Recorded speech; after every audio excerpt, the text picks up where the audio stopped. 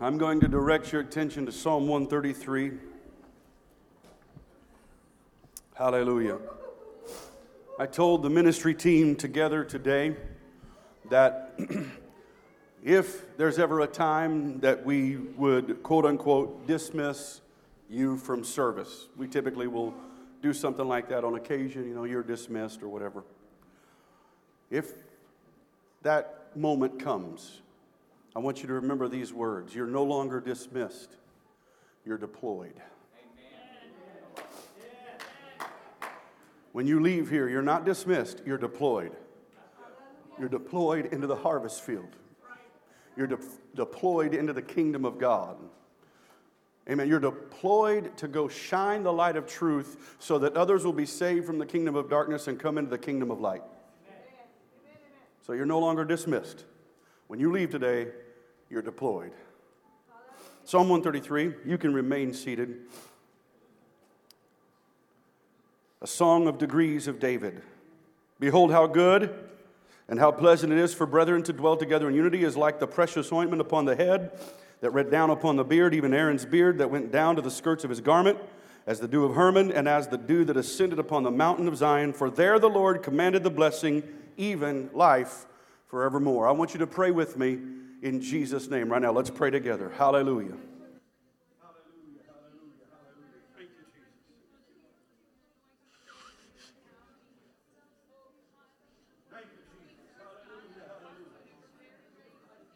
Hallelujah, hallelujah. Lord, let the living word preach the written word today. Make my tongue the pen of a ready writer, Jesus. Hallelujah. Accomplish your will in this place. Open our understanding that we might comprehend Scripture today, God.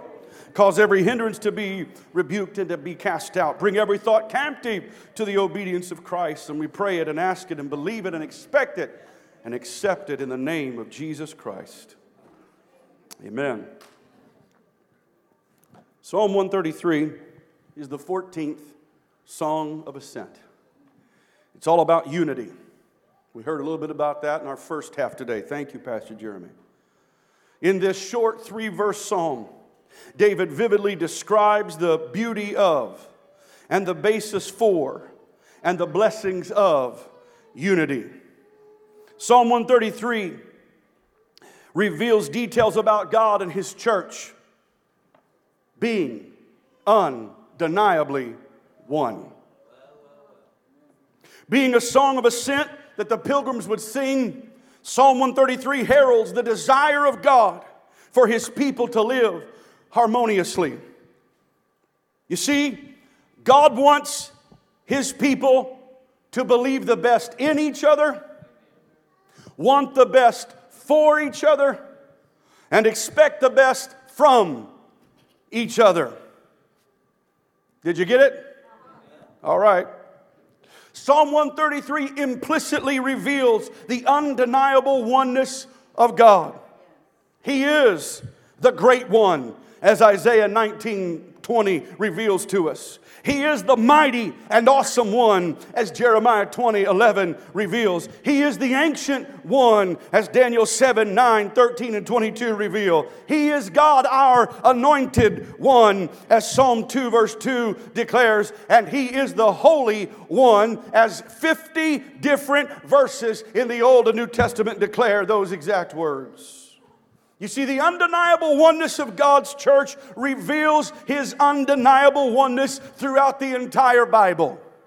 Psalm 133 may be short and sweet, but invaluable truth about unity fill its 3 verses. In fact, the Hebrew word translated unity refers to a unit of people who are joined together for God's holy purpose. Let me talk about the beauty of unity for just a moment here.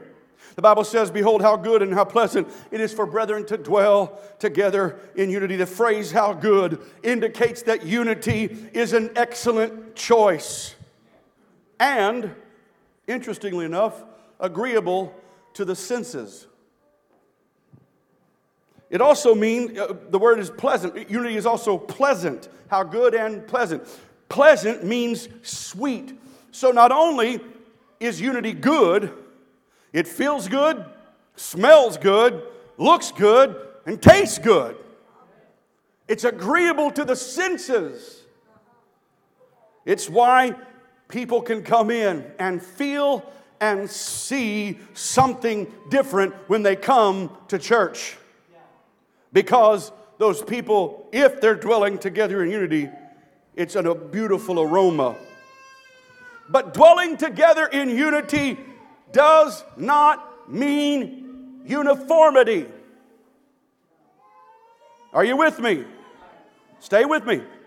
It does not mean uniformity. You see, true unity is the harmony of various ethnicities coming together for a single cause.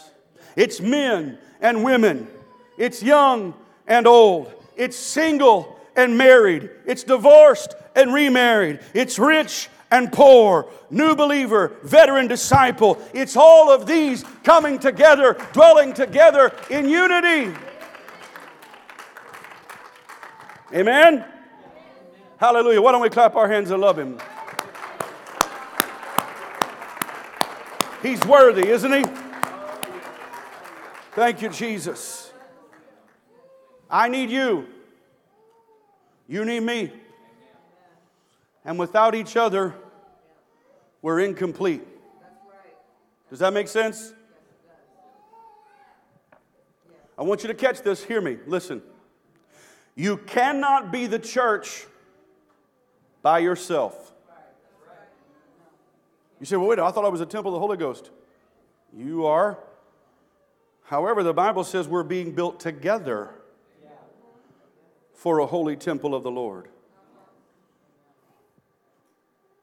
So, to get there, T-O-G-E-T-T-H-E-R-E, right? To get there, we must do so together.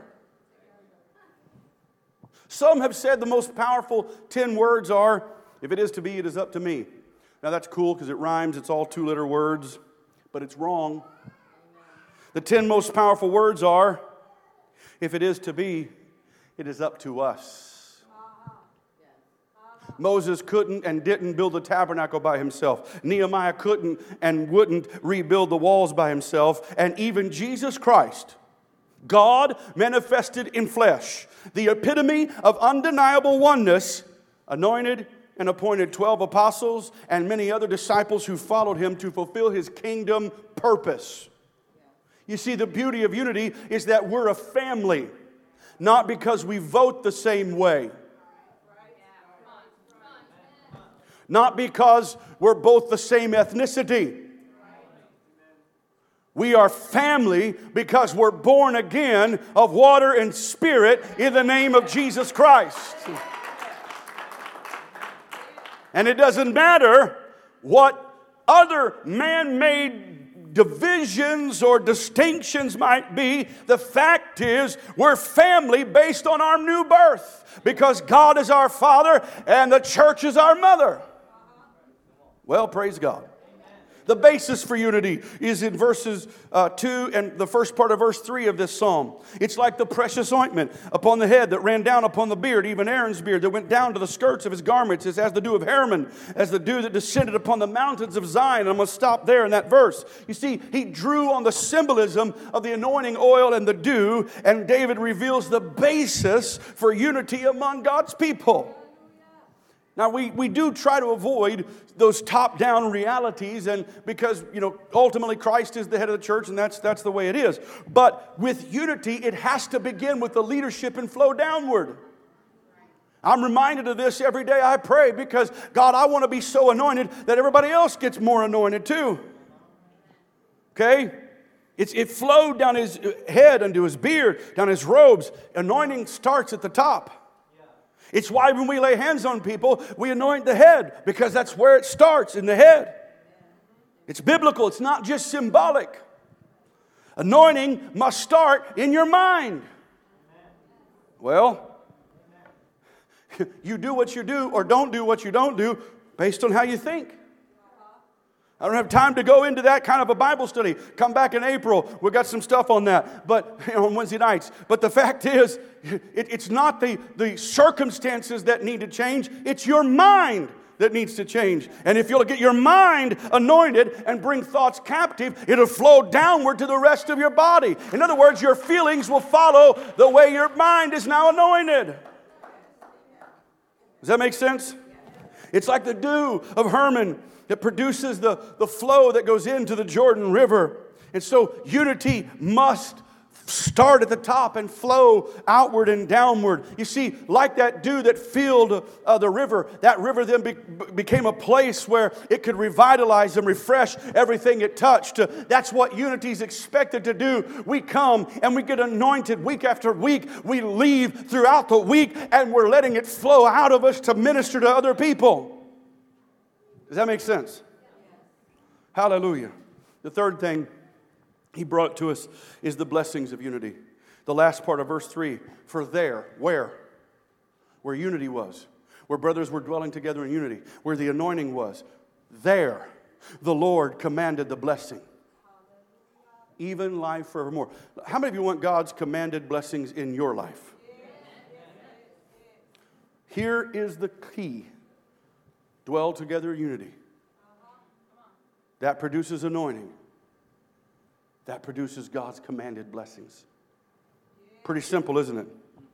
Because where anointing is, it empowers and refreshes everything it touches. Where unity is present, there is where you will find God commanding His everlasting blessings. Here, David prophetically connects eternal life with unity in the final lyric of Psalm 133.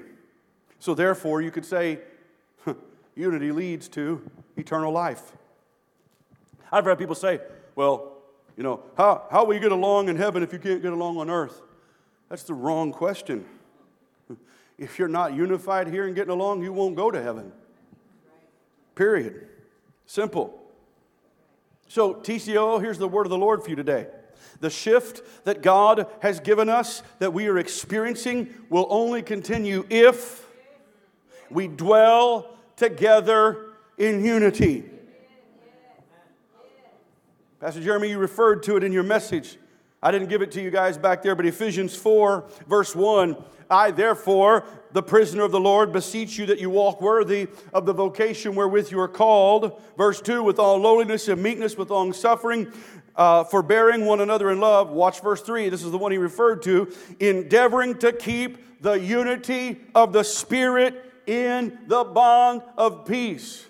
And as if Paul was writing this for my message today, go figure, read on. There is one body, one Spirit, even as you are called in one hope of your calling, one Lord, one faith, one baptism, one God and Father of all, who is above all and through all and in you all. Hallelujah. We've got to dwell together in unity. So just as God is undeniably one, and don't let anybody ever tell you differently. Scripture is replete from Genesis to Revelation, proving the undeniable oneness of God. Just as undeniable as that is, so also is the fact that His church is undeniably one. Watch. 1 Corinthians 12 through 13.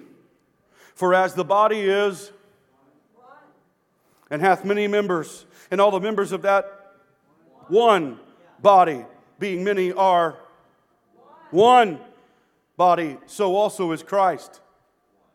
For by one Spirit we are all baptized into, watch this, whether we be Jews or Gentiles. Gentiles makes up all the rest of the world. Jews, we're this, exclusive class of people, so to speak, and then Gentiles just lumped everybody else all together. So what he's saying here, Paul's preaching, teaching, he's going, guess what? When you're baptized into Christ, ethnicity ends. You have a new culture, a Christ culture.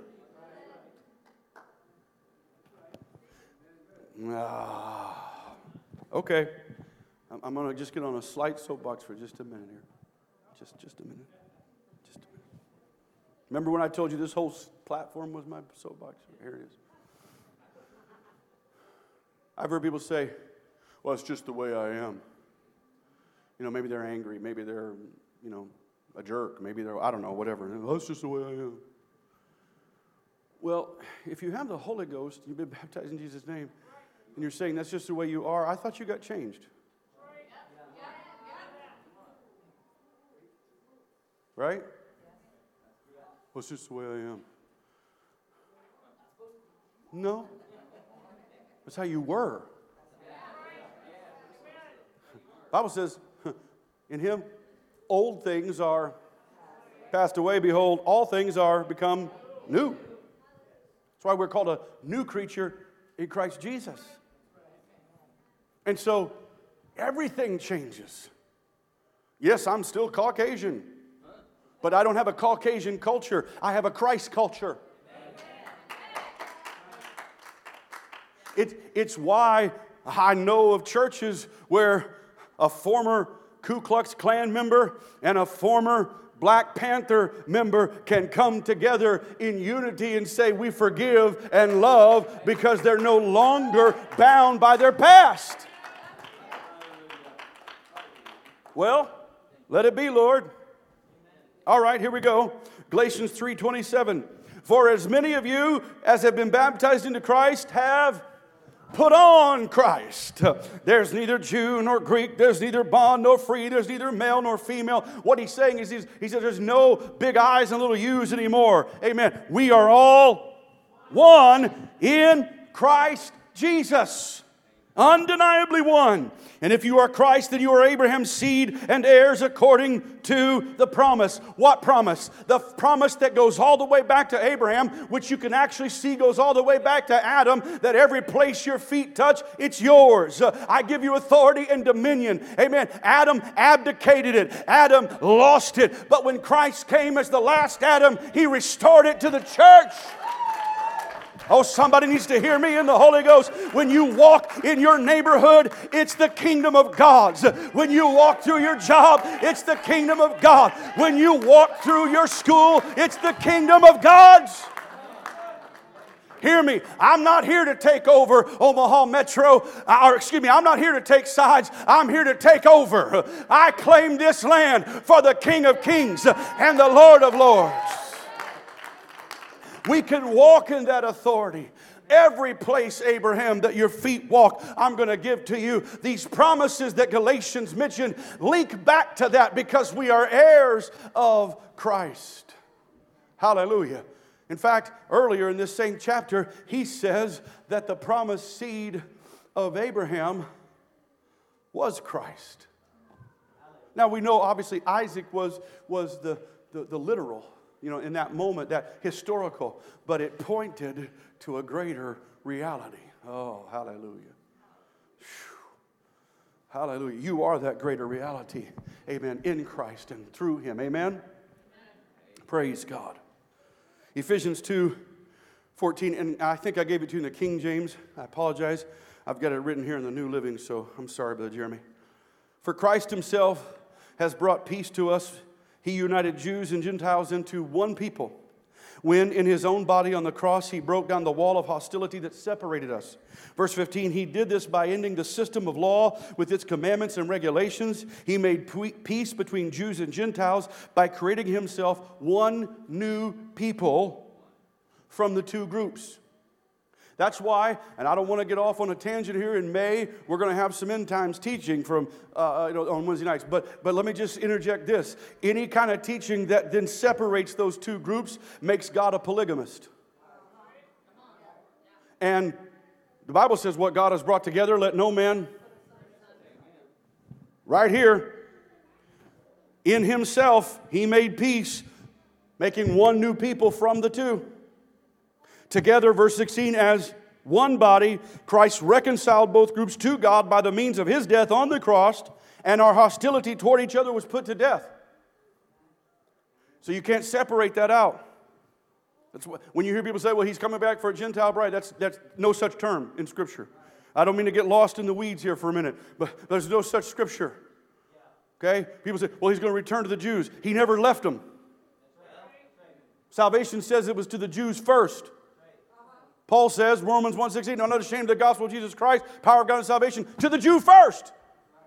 Those 120 in the upper room and 3,000 on the street were Jews. 5,000 in the next chapter were Jews. He didn't reject them. He didn't turn from them. They rejected him. Lord Jesus, help me. I don't want to get in the spirit of Myron. I'm going to stay in the spirit of Jesus right now. But what it's saying, I'm going to give you a little bit of context. He's saying these two groups that hated each other, that despised one another, I've brought them together and said, yeah, you're all one now in me. When you take on my name, you're one. Quit fighting. Quit bickering. Start trusting and quit being suspicious of each other. That's exactly what he was saying. I've brought you into one together. I want to think the best of people. Amen. Colossians 3:9. Watch this. Lie not to one another, seeing that you have put off the old man with its deeds, and have put on the new man, which is renewed in knowledge after the image of him that created him. Watch verse 11. Where there is neither Greek nor Jew, circumcision nor uncircumcision, barbarian, Scythian, bond or free, but Christ is all in all. He's saying the same thing he said in these other passages, indicating that, look, in the church, we're together, we're one. Hallelujah. We sometimes look and we measure. Well, she's lived for God longer and he's brand new. And why do we do that? Did you know, I've seen people, or excuse me, let me rephrase. I've heard of people who will have received the Holy Ghost for the very first time and have turned around and prayed for a family member or a friend and they've got the Holy Ghost. That's how quickly you become a part of the kingdom of God. Now, please, I understand the processes, and please nobody shoot me here with your arrows right now thinking I'm saying we don't need discipleship. We absolutely need discipleship. We need to be trained, equipped, and so forth. But when does discipleship end? Anybody know? Well, there is a point. Right, never, but here's when it ends. When Jesus says, well done, good and faithful servant, that's when discipleship ends. In other words, never. So you were right. Does that make sense? Okay, so here's my point with that. The most veteran believer among us and the newest believer, the one newest baptized or filled with the Spirit, is one in Christ. Oh, hallelujah. Verse 12, put on therefore as the elect of God. Now wait a minute. The elect are His church, His called out, purpose-filled, kingdom-minded church, the elect of God. He just said Greeks and Jews, circumcision, uncircumcision, barbarians, Scythians, people in prison, bond, or free, are the elect of God if they're born again. You know, I want you to get this in your mind. If it were possible for us to know, I don't think we will, but if it were possible, we would be surprised by some people that made it to heaven and surprised by some that didn't. Because we judge unbiblically. Why don't we let God be the judge? Is that all right? Okay. Good. I'm glad you agree. Put on therefore as the elect of God, holy and beloved, bowels of mercies, kindness, humbleness of mind, meekness, long-suffering, forbearing one another, forgiving one another. If any man have a quarrel against any, even as Christ forgave, also do ye. In other words, if you start fighting, if that trust and suspicion we heard about in the first half starts, messing up in your life, forgive. You want to know the quickest way to end an argument? Forgive. Be the bigger person. Be the first to say, I'm sorry. Be the first to be genuine. And you'll hopefully create a brother or sister out of it. Above all these things, put on charity, which is the bond of perfectness. And let the peace of God rule in your hearts, to which you are called in one body, and be ye thankful. So out of the mouth of all these two or three witnesses, let's let every word be established that the church is undeniably one, just as Christ is undeniably one. But, let me give you one more, or maybe two. Revelation 7 verse 9. After this I beheld, and lo, a great multitude which no man could number. I don't know if that's zillions and billions or Googleplexians or however many it is, but it's a whole bunch. No man could number it. As far as John's eye could see, it was a great multitude, watch, of all nations and kindreds and people and tongues that stood before the throne and before the Lamb, clothed with white robes and palms in their hand, and they cried with a loud voice, saying, Salvation to our God, which sitteth upon the throne, and unto the Lamb. This innumerable host that John saw in his vision was comprised of every nation and kindred and people and tongue together as one. There were no divisions. There were no distinctions between them, as it were. People from the first century, people from this century, all together as one. So again I say, to get there, we must do so together. After all, when the trump sounds, we will all be caught up together. So let's dwell together in unity on earth while we eagerly await the soon coming of Jesus Christ. As my wife comes to the keyboard, let me end by saying this. So from now until then, let's unite together around our central purpose, which is to go and make disciples of all nations. We're not dismissed today in a few minutes, we're deployed. In fact, we're never dismissed again from a Sunday or a Wednesday or a special meeting or a prayer meeting or anything else. We're deployed. Let's go and make disciples of all nations. Let's unite together in corporate prayer. Yes, let's have our private prayer. We need that. But let's have our corporate prayer as well.